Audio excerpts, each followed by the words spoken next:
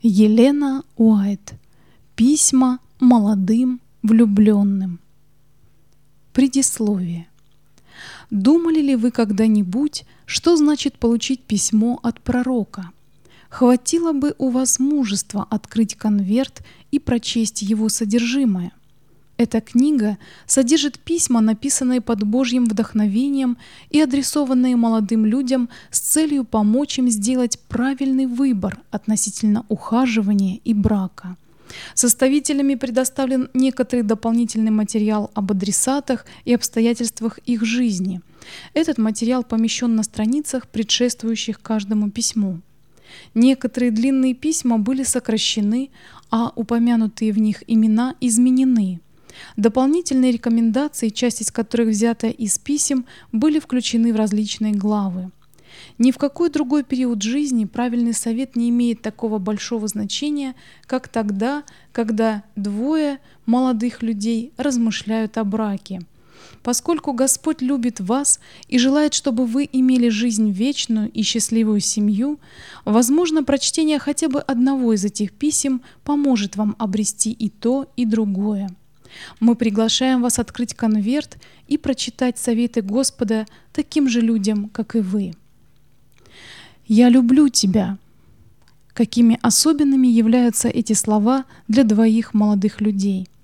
Но они становятся еще прекраснее, когда, обращаясь к нам, их произносит наш Спаситель, который желает, чтобы мы были счастливы и обрели радость во взаимоотношениях друг с другом.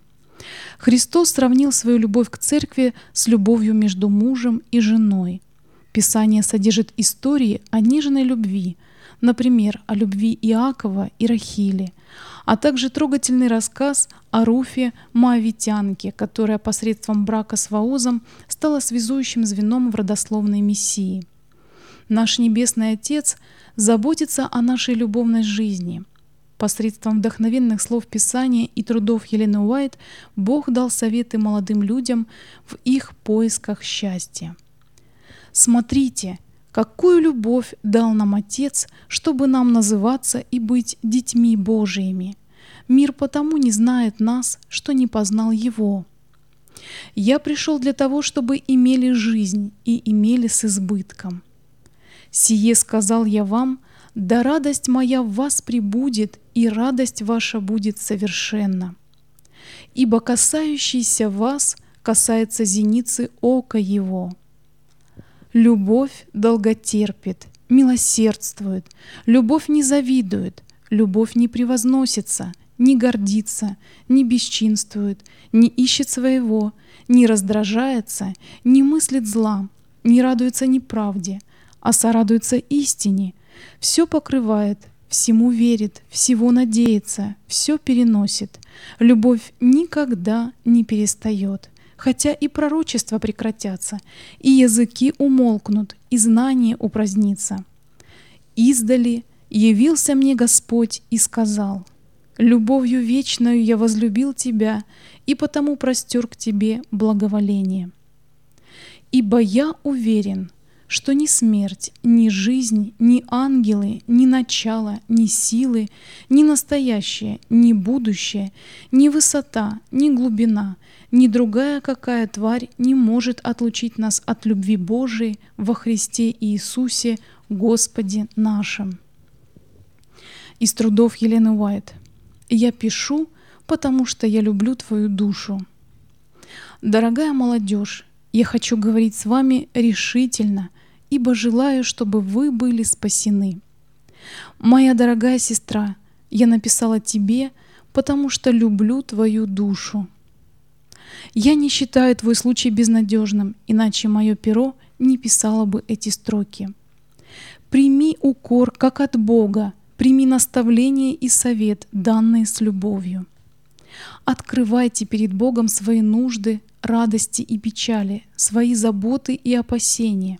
Этим вы не утомите и не обремените Его. Тот, кто способен сосчитать волосы на вашей голове, не может быть безразличным к нуждам своих детей.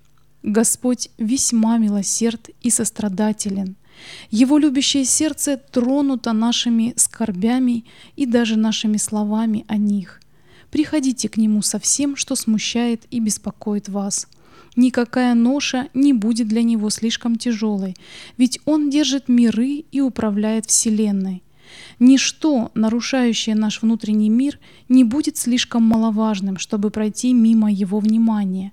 В нашей жизни нет ни одной страницы слишком темной, чтобы он не мог ее прочесть. Нет ни одного недоразумения слишком трудного, чтобы он не мог его решить. Никакое несчастье, которое может постигнуть малейшего из его детей, никакая тревога, беспокоящая душу, никакая радость, ободряющая нас, никакая искренняя молитва, произнесенная робкими устами, ничто не ускользает от взора нашего Небесного Отца, который с участием откликается на все. Он исцеляет сокрушенных сердцем и врачует скорби их. Отношения между Богом и каждым человеком настолько определенны и полны, будто этот человек является на земле единственной душой, о которой заботится Небесный Отец и за которую Он отдал своего возлюбленного Сына.